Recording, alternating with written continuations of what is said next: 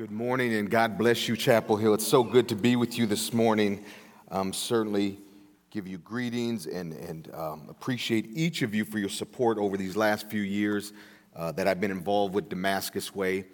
I have a bunch of friends and family members that are here from Damascus Way. If you're here, a family or friend of Damascus Way, would you just raise your hand? God bless you. Thank you so very much. Different staff and partners of Damascus Way and family members of myself.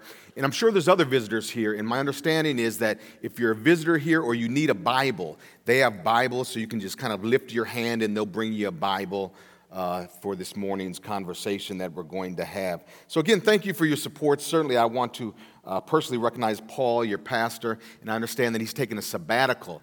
I'm somewhat jealous of and envious of him. I was driving up here thinking, man, I could use a sabbatical. So good for you all for allowing him to take a sabbatical. To Kyle, certainly Jennifer and Becky, who serve with Transform Minnesota and put up with me day after day as they're helping in our administrative office. Again, I'm glad to be here this morning. I want to talk to you this morning.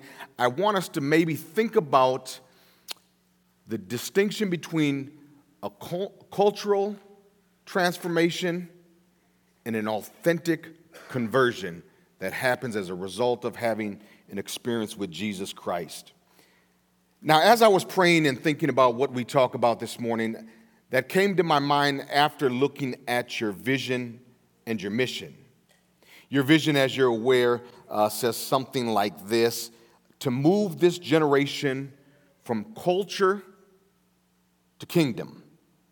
The mission is to guide people into a flourishing, contagious relationship with Jesus Christ.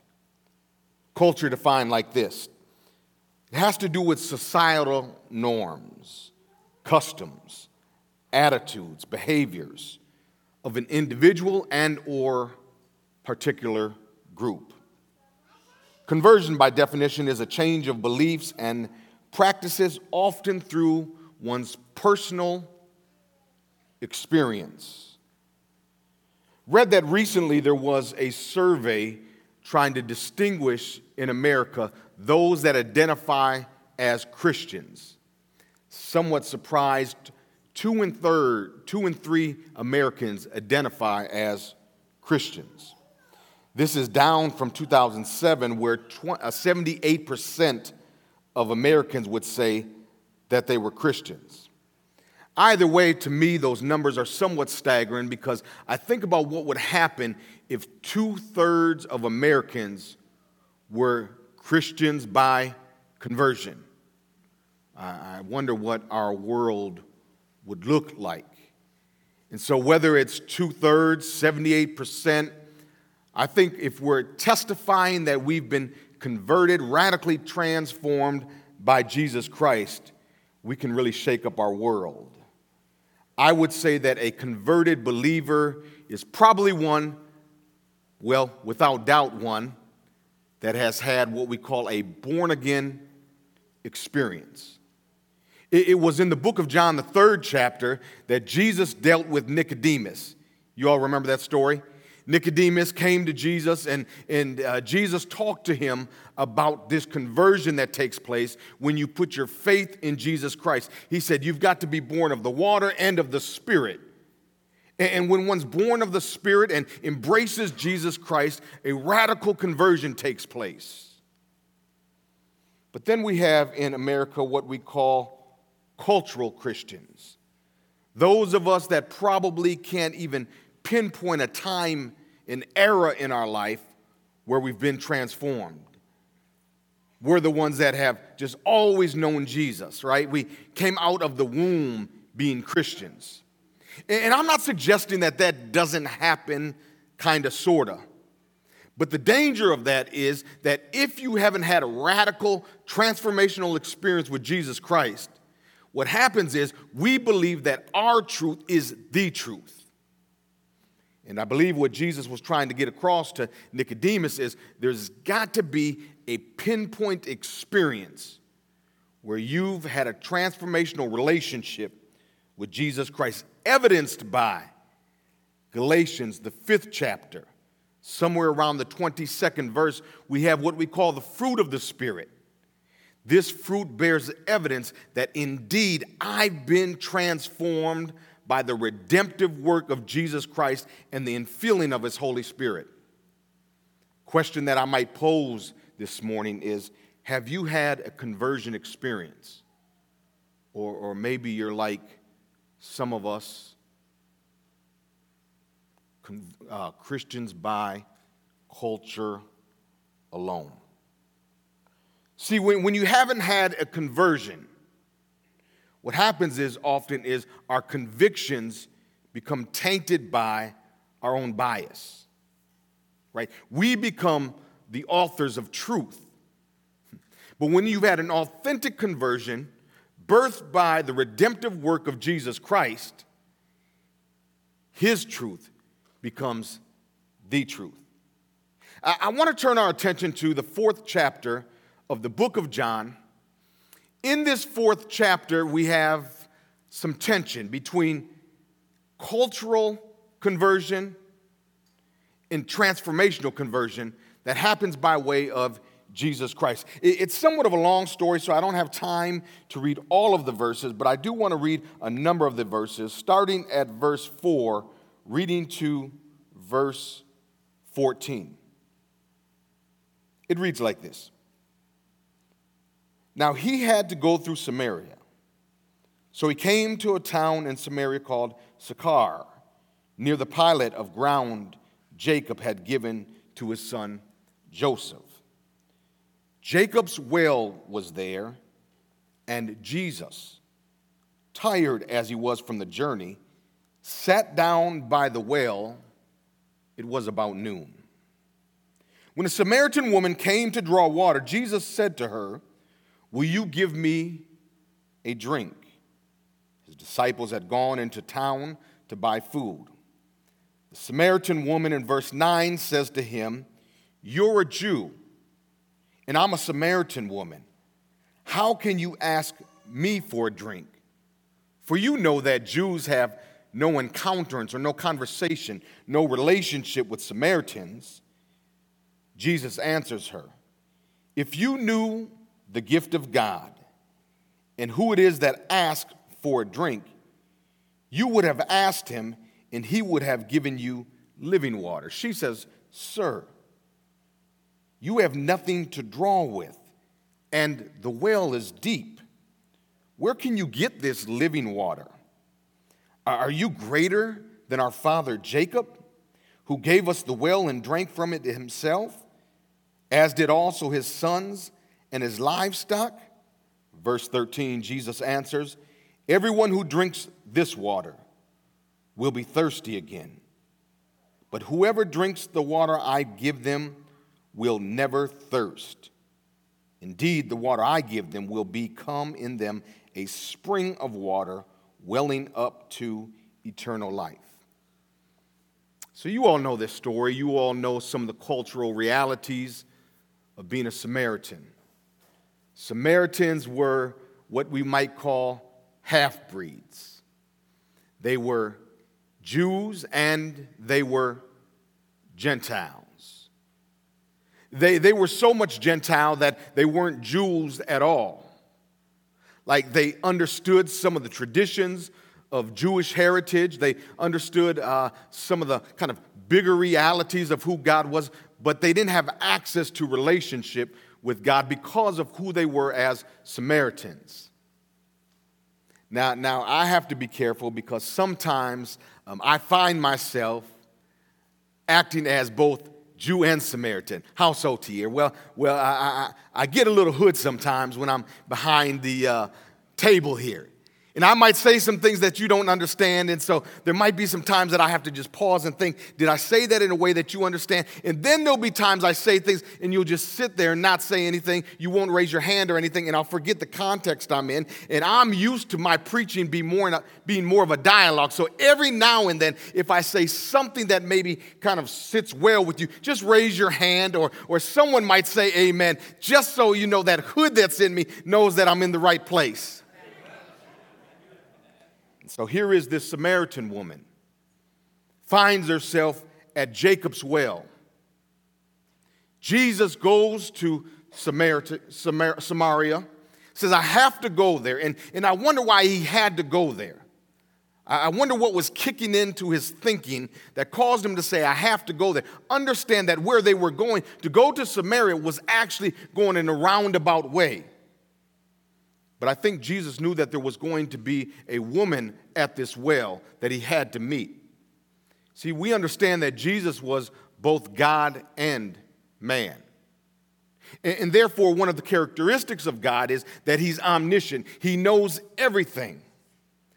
And I find it ironic and somewhat encouraging that Jesus would bypass his normal route to go to Samaria, to go to this well, to meet this woman. Maybe that's true in our life.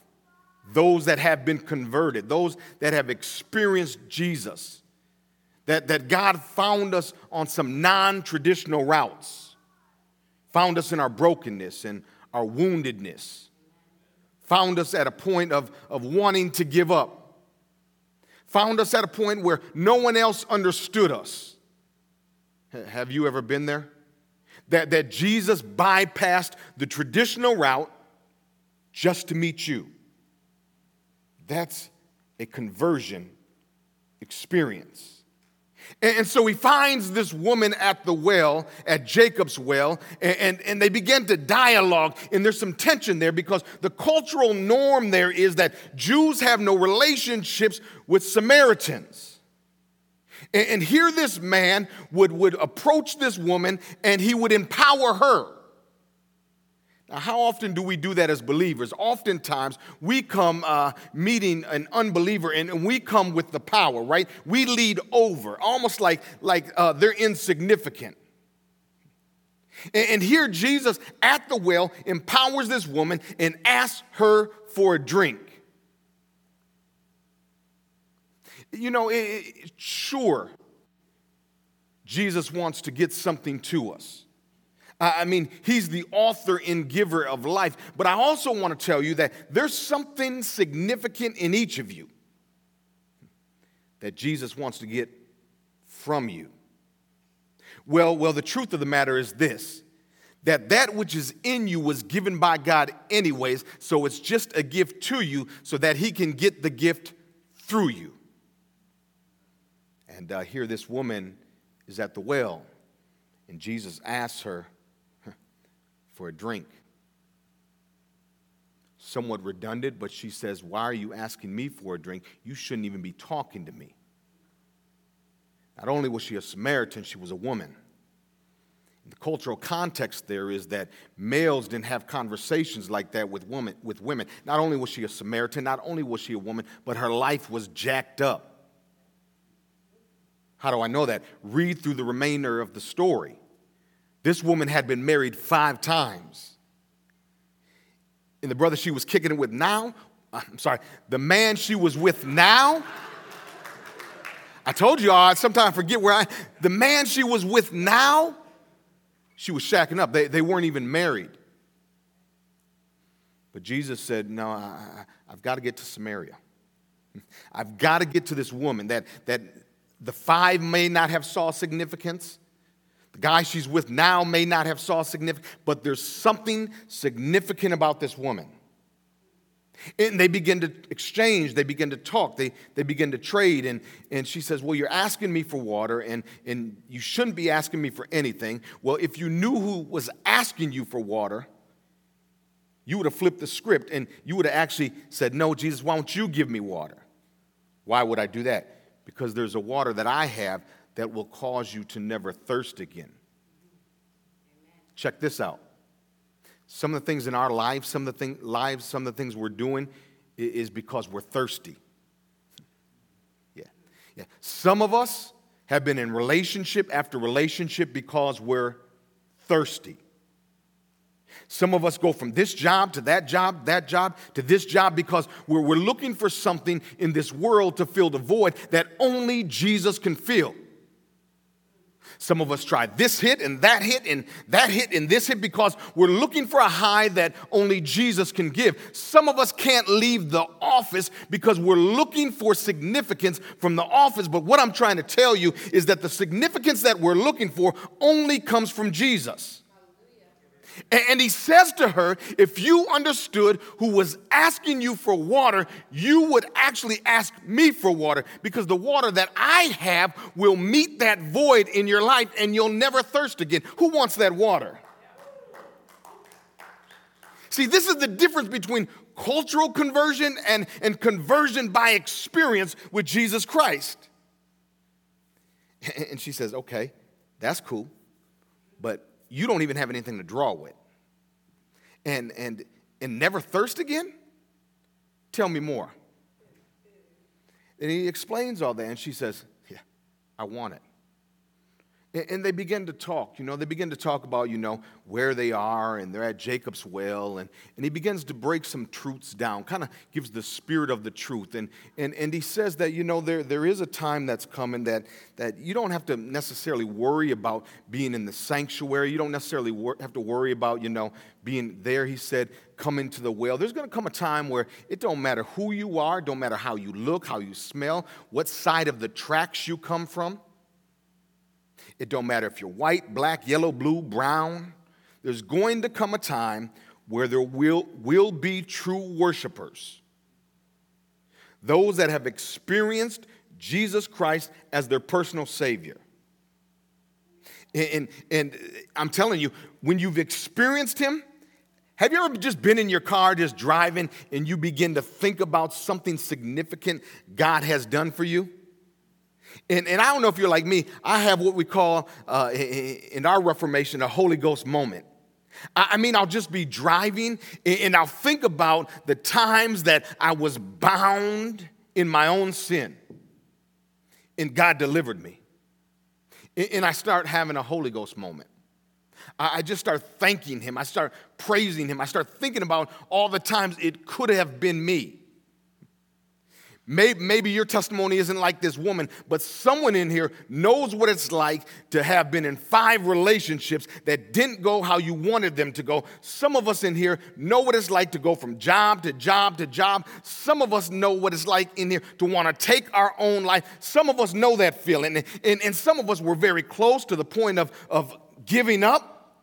And you might be like me, and you get in the car and you start thinking about, the writer said, the goodness of God and all that He's done for you, and you have a Holy Ghost moment, and you can't help but praise Him. You can't help but give Him glory. You can't help but lift Him up and magnify Him. This is the difference between cultural conversion and conversion by experience. If it had not been for God who was on my side, I know I'm getting excited, but I just think about it.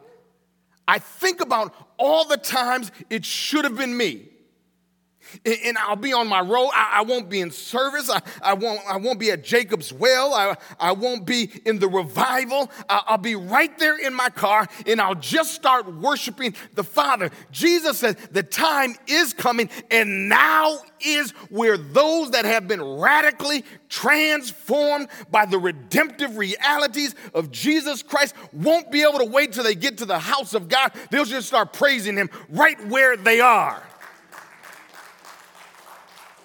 I see some of my brothers, a couple electricians here, and they'll be pulling wire. Hallelujah. And they'll just start thinking about all the times this could have been different.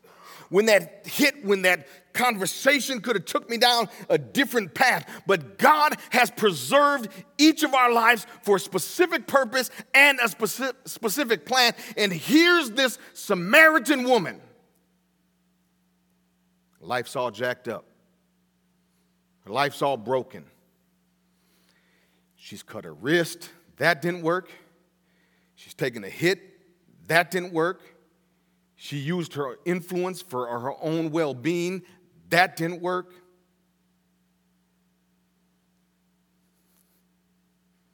Have you done it? Have you tried any of those things? Has it worked? Has it brought any long-term, substantial transformation? And she meets Jesus. Hallelujah. Bless His name. She meets Jesus at the well. And Jesus testifies to her that not only is the Messiah coming, but that he says, I am the Messiah. And then he starts unpacking this. He starts affirming this, confirming his position. He says, yeah, I'm not just another man, I'm the Messiah, and you've had 5 husbands. The guy you're with now isn't your husband. And she says, whoa, how do you know all my backstory? Jesus knows your backstory. I know you look good. I know that you've got a command on the language. You're intelligent, you're sharp, you're precise, you're calculated. But he also knows that secret story. You know. That stuff that no one else knows, those thoughts that no one knows cross your mind. He knows those things too. You know that relationship that you thought only you and that other person, he knows that too. He knows everything. In fact, the Bible describes it that there's not a hair on your head that goes unnumbered. He knows you intimately. You know that pride where you think like you're better than everyone else, and if they would just do those folks, he knows that too. And this woman is enamored by who this guy was, the Messiah, God in flesh. In answer to all of humanity's problems, met her at the well. The Messiah, God in flesh, died for you and I, resurrected, ascended back to glory, poured out his Spirit for you and for me. She's radically transformed, and just 3 things I want to pull from the text, and you'll have to read this on your time, but 3 things that prove relevance of her conversion. Verse 28, she leaves her water jar. The woman goes back to town and says to the people, come see a man. And they're like, sister girl, I know you got another man. I get it. We've heard the story, been there, done that. She says, nope. This isn't just another man. This is the man. Come see a man who told me everything I ever did. Could this be the Messiah? They came out of town and made their way towards him. She leaves everything because of this man. She did. Number 2, verses 31 through 38. The disciples get schooled because of her conversion. The followers, those that have been in proximity to Jesus Christ, they start questioning what he was doing. He says, I have to be about my Father's business. I've got to reach all of humanity. You don't understand these things. Your story is going to school the cultural Christian. And number 3, verse 39, look what happens. Many of the Samaritans from the town believed in him because of the woman's testimony. What was it? He told me everything I did. As a result of your conversion, your radical, transformed experience, God wants to use you. God wants you to go back and tell a people group about a man. At Damascus Way, we find it a privilege to tell those that have some of the most broken stories about a man that can take the fragmented pieces of any life, pick them up, and put them back together and make them look as if their life has never been what they've gone through. We've heard stories like 9-year-old children having needles put in their arm by their mother. We've heard stories like children being in closets month after month, fed. We've heard stories like my father was a stellar pastor. In one decision, one magazine radically changed my life. We've committed our lives at Damascus Way to reaching those that we call often here those people, those guys. But I want to tell you that those people, those guys, are tremendous assets to our community. Many of the answers to our world's problems are in the minds and being of those people.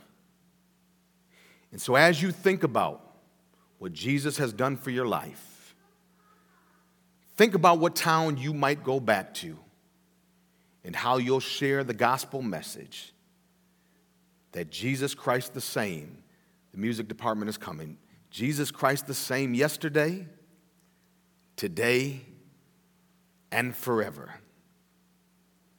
And if he did it for this woman, this Samaritan woman at the well, certainly he can do it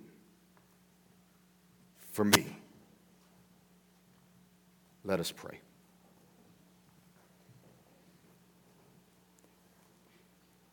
Father, we thank you this morning for your goodness and faithfulness. I don't know, God. I think we all would attest to this, that we don't want our conversion just to be some cultural experience, a cultural norm. But God, we want you to come in our heart and we want you to rescue us from our situations. Many have come here today, God, looking real good, smelling good, like they have it all together. But inwardly, God, there's a call, there's a desperate cry that you might meet them, God. Meet them at this deep well of pain, this deep well of darkness. God, you can do it. You can bring transformation in the life of any person. I'm a living example. So, Father, I pray that as you're drawing hearts today, you're speaking life. You're shaping a call upon a heart and someone that's just tired of business as usual. Capture them now.